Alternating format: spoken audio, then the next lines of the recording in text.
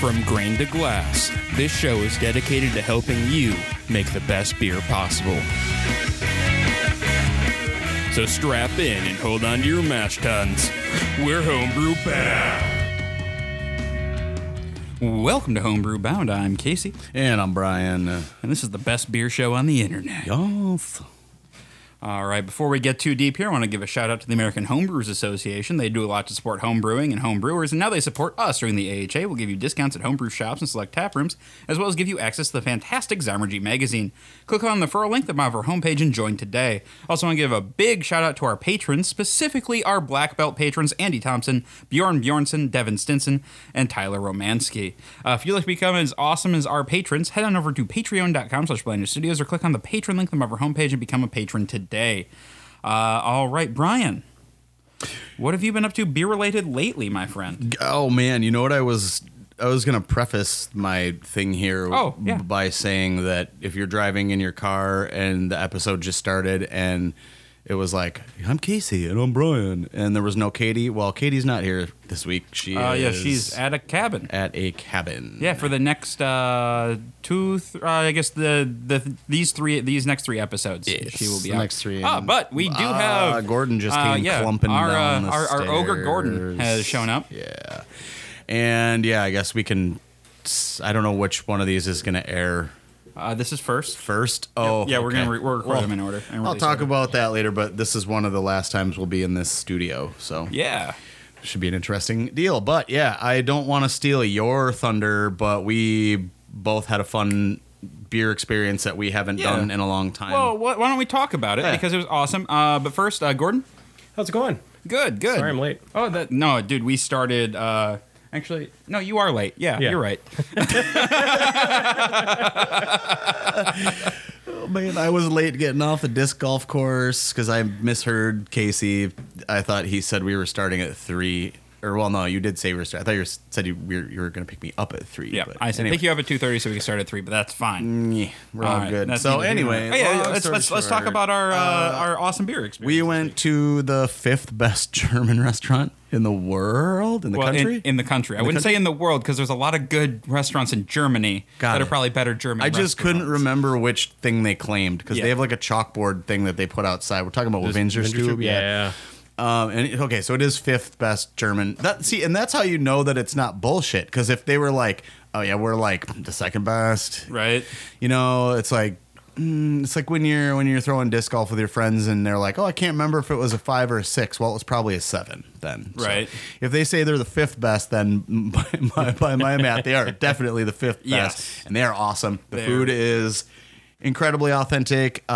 You can get huge beers. You can buy a liter of beer in a giant glass German beer mug. 8 different German beers on tap? They had more than that, didn't they? Is it 12? It's 8 or 12. Yeah. I can't remember, but long story short, I definitely treated myself to a Hefeweizen.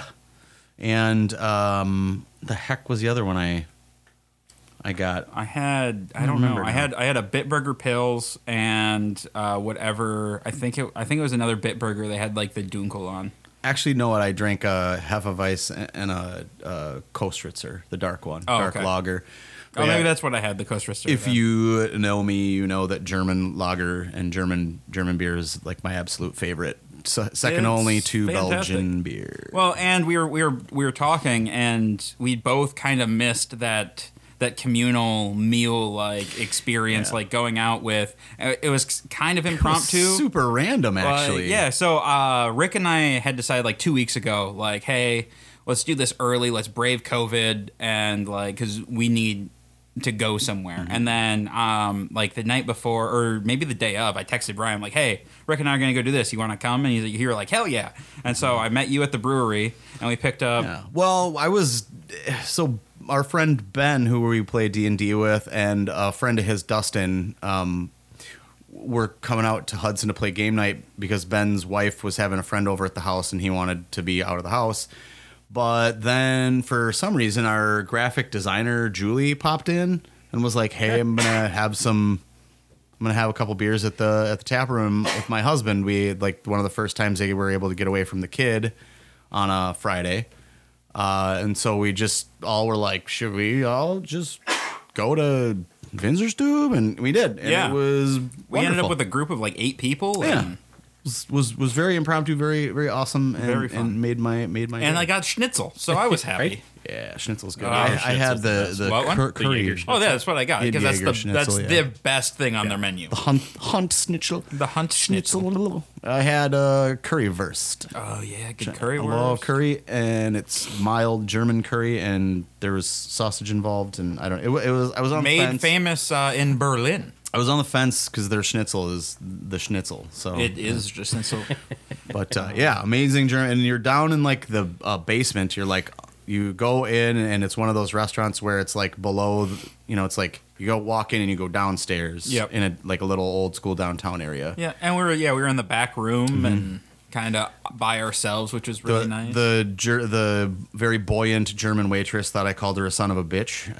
And so she just kept calling you a son of a bitch the Kept rest of calling the me a night. son of a bitch, which was interesting. So anyway, yeah, that was my beer thing. Yeah, Gordon, what have you been up to, man?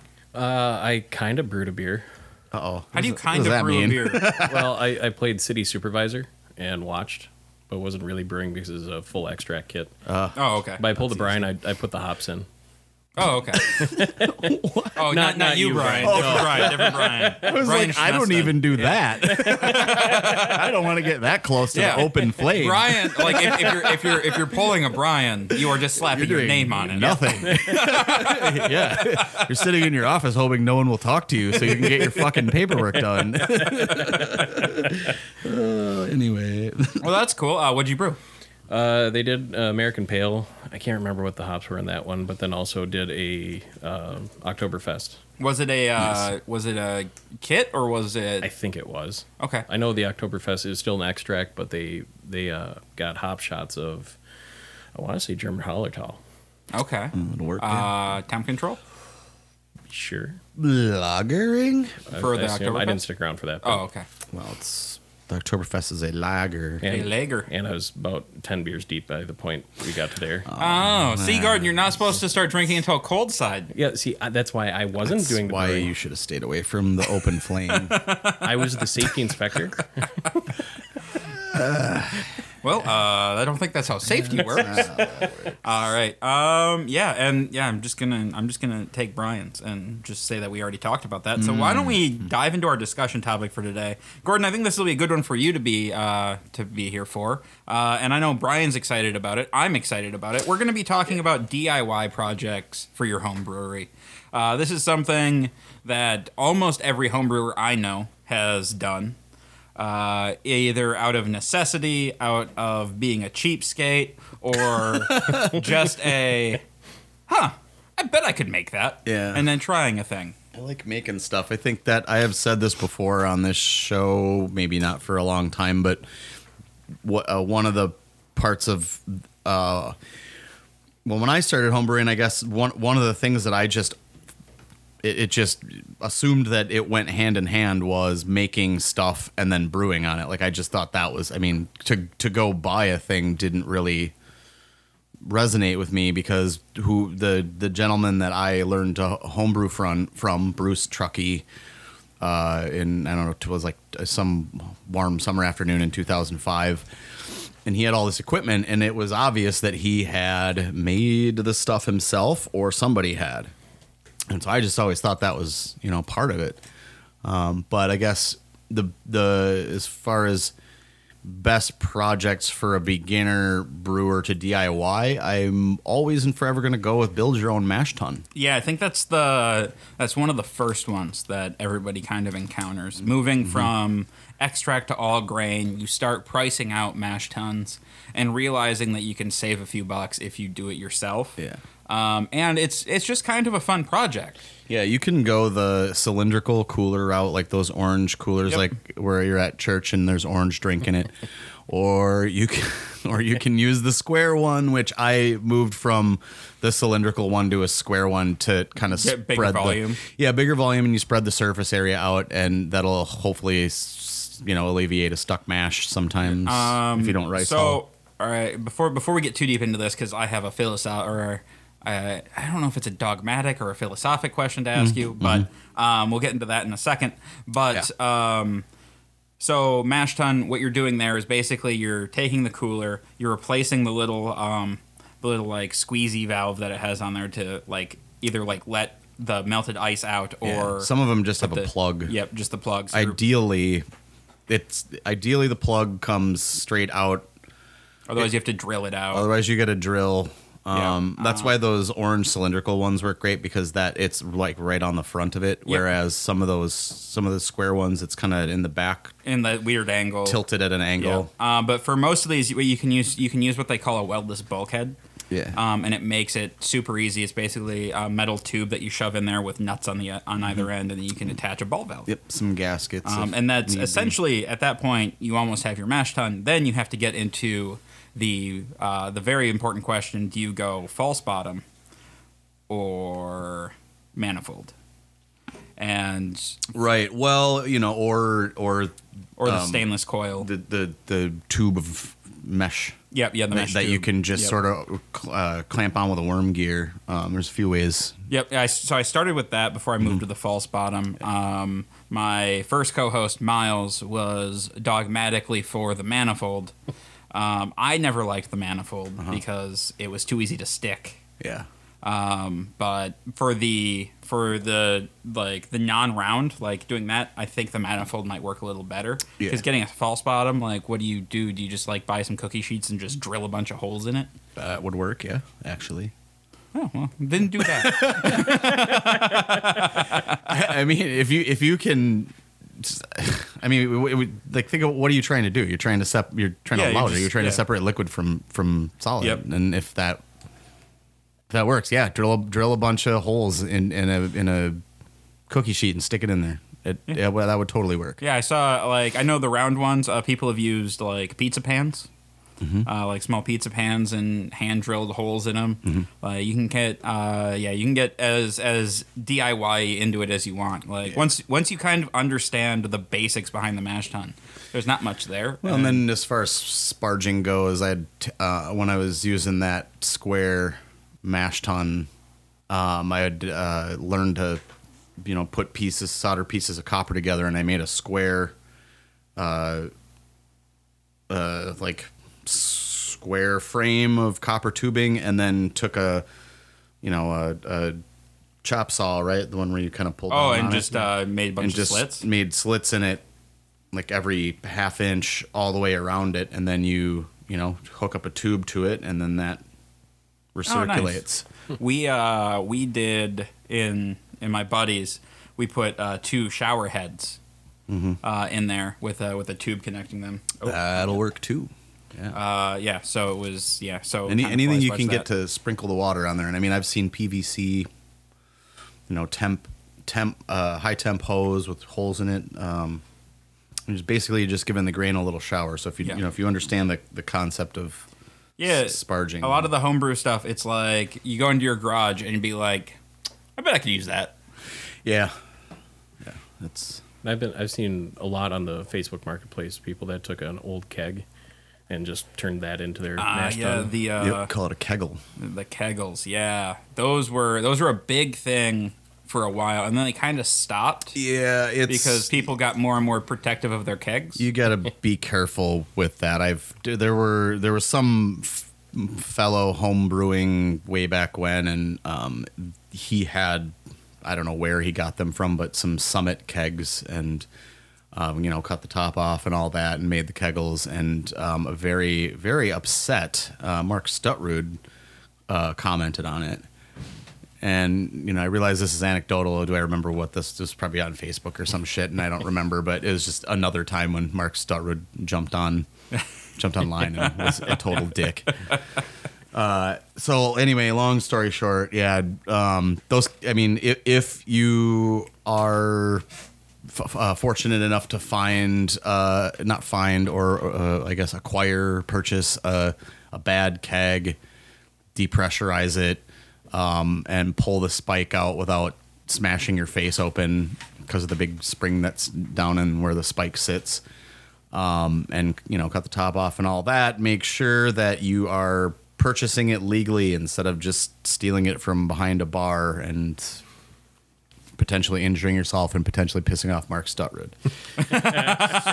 So yeah, be careful with that. I mean, mine were hand-me-downs and they were Budweiser, and so at the time we were like, "Fuck them," it's Budweiser.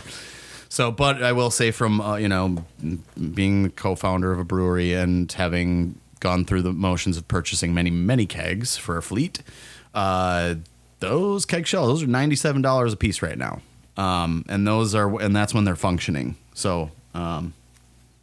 Yeah, that's what I have to say about that. All right. Let's see. Other good homebrew projects. Kind of getting away from, I guess, the brewing side. The serving side is a big one. A lot of kegerators. A lot of DIY there. You know what I was thinking? Wort chiller, like bending your own copper. See, I never did that. I never did either. Because it was just as like material wise and time wise. And a lot of kits come with a wort chiller. I had been handed down a very large and very expensive silver. What do you call it? The circular one. The immersion. Does it have a name? Yeah, it's like an immersion chiller. Okay, yeah. So the immersion chiller is the one that goes in and you just run cold water through it. Yeah, so like what I was saying, bending your own copper. Yeah, and then there's the counterflow chiller. I used a Blickman plate chiller forever. Okay.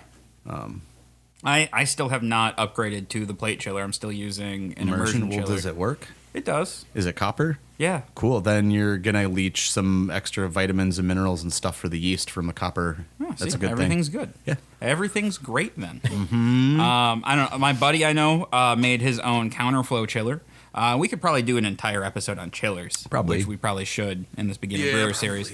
But basically, counterflow, it runs the hot wort through one direction and back into the kettle, and then it runs cold water through the other direction. And so, you have a pipe inside of a pipe. Mm-hmm. And so it's jacketed. Huh. And so that's the step between immersion and a plate chiller, which is you're just running cold water through one side of this plate and then hot wort through the other, and it cools it very quickly.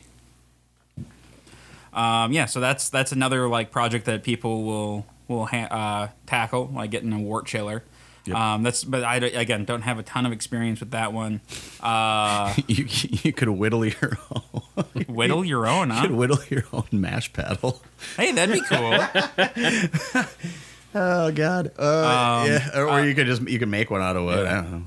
Kegerators are the big one that pretty much everybody doing the freezer conversion. Yeah, and if you're smart like Casey, well, I don't know. I guess I'm smart enough to do this too because I've done some Arduino and some Raspberry Pi stuff. But Casey built a little flow meter, flow meter, so he could tell how much beer was left in his in the kegs, in his kegs with a Raspberry Pi computer. Yep. Which I thought was really cool. So with that, basically, there's two main ways of doing it: converting a fridge or converting a freezer. Yeah. Converting a freezer, basically, you take the lid off and then you put a collar on it, a wooden collar, so you can drill through and put your tappers. Yeah, so you don't ruin the freezer when you do your tappers. But I will say it's hard on the compressor. In the time in the studio here, we went through 2. Yeah. So the next one is we're going to do the fridge method. So there's a couple ones you can do, the college, the dorm fridge ones, but then you have to be careful that when you're drilling through the top, you don't hit a coolant line. Mm-hmm. And there's ways online to kind of figure that out, but it involves running the fridge and putting something super, or what's it? I want to say they use the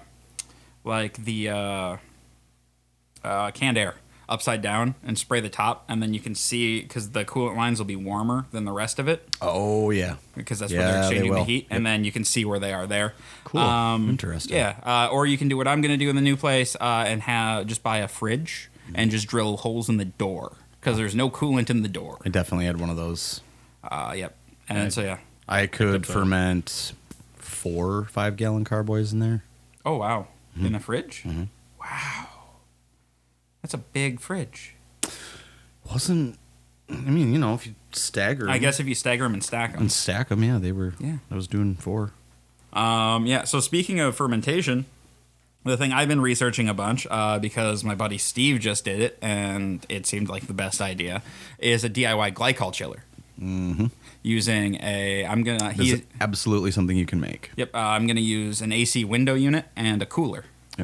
and some temp controllers and make that. So hopefully I'll be able to document that for the website or YouTube or something. Yeah, I mean, didn't you have like cold lines running through through the kegerator. the kegerator? You can also do that. Yep. Yeah, you can do that. But your heat exchange is pretty. They're not pretty great. pretty crappy. Yeah, there used to be online, and I wonder maybe if it is still, but there was some awesome person had put together a spreadsheet where it listed like every chest freezer and refrigerator. Oh, with their specs and specs and how many cornies you could fit in. Mm-hmm. All these different. Yeah. The other thing, really good, just kind of thing to do, is take one of your kegs, and like measure the height. Well, the height not so much, but grab it and like trace the bottom on a piece of paper and cut that out a few times. And then bring those with you when you go look at freezers. Yeah. And then you can lay them out in there and see how many kegs you can actually get in there. That's what I did. I found at Goodwill, I found a little chest freezer, and it has enough room to put 2 pony kegs in there. Oh, nice. Perfect. Yeah, 2's a good number. Because you really, like, getting something on the hump is always hard, because then you have to build your collar up so much, and then you lose a lot of your thermal, or your R value on the insulation there, unless you really insulate that wood. But yeah, I'm trying to think if there's any other like really big DIY projects. I guess fermentation chamber is another thing. This was really big. Before like this was probably 6-7 years ago. I would see these all the time. People would convert bits of their basement or garage into a walk-in cooler with like a window AC unit and like a Rainco temp controller, and use that as a fermentation chamber to keep ambient down to about where they can keep it. One of my bucket list goals, and I'd like to build a house at some point, but I'd like to put in like a brick, almost wine cellar, where it's down low enough where it stays cool, like in the 50s or 60s in the summer, but warm enough in the winter that shit doesn't freeze in there. Oh, nice. Yeah, that'd be cool. Be very cool. I don't think I really have any other DIY stuff off the top of my head. Yeah, if you guys have some ideas, obviously send us a message. So we have a listener mail Oh, from Gordon. lame. He actually sent this while he was sitting down here the other day.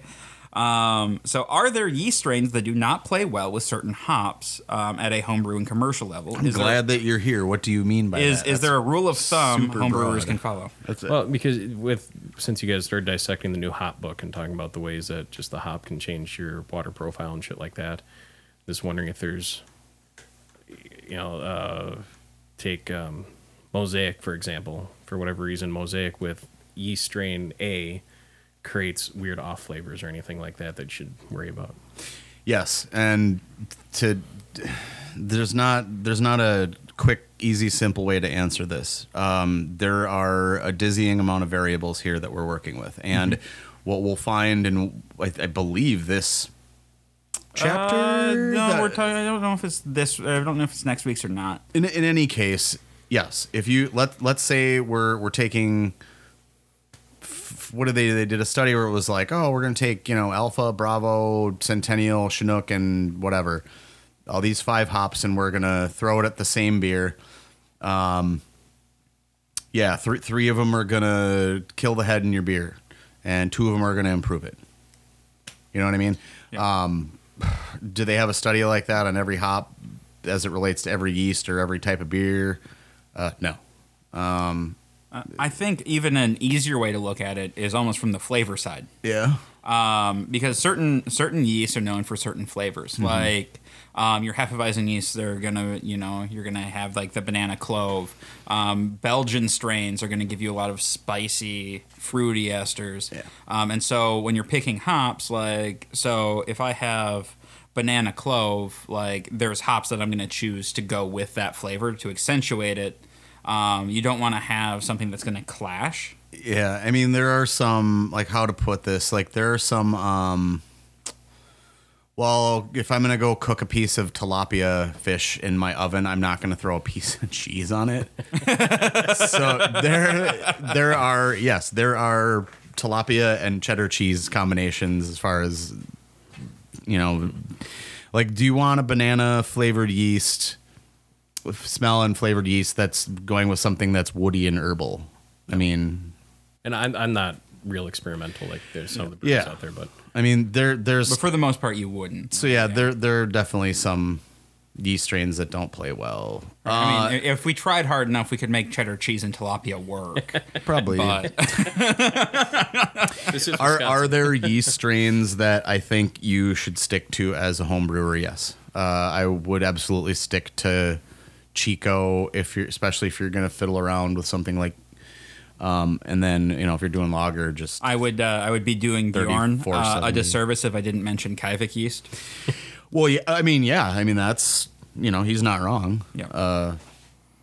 Which apparently is just the word for yeast, so it's yeast Yeah. when we say Kveik yeast. Yeah. So yeah, there are definitely, to answer your question, yes, there are yeast strains that don't play well with certain hops, and they're and vice versa. Yeah. Fortunately, it's not a super easy thing. But yeah, surface level, I would just look at. It's a fun thing to think about, though. Yeah. So I appreciate that. Yeah. So but the nice thing is, where yeast is at now, you can look at the package and it'll tell you flavors and be like, okay, these flavors sound good. And then you look at the hops and you're like, oh, these flavors these don't sound good together. Probably shouldn't do that. Kind of where I would leave that one. Likewise.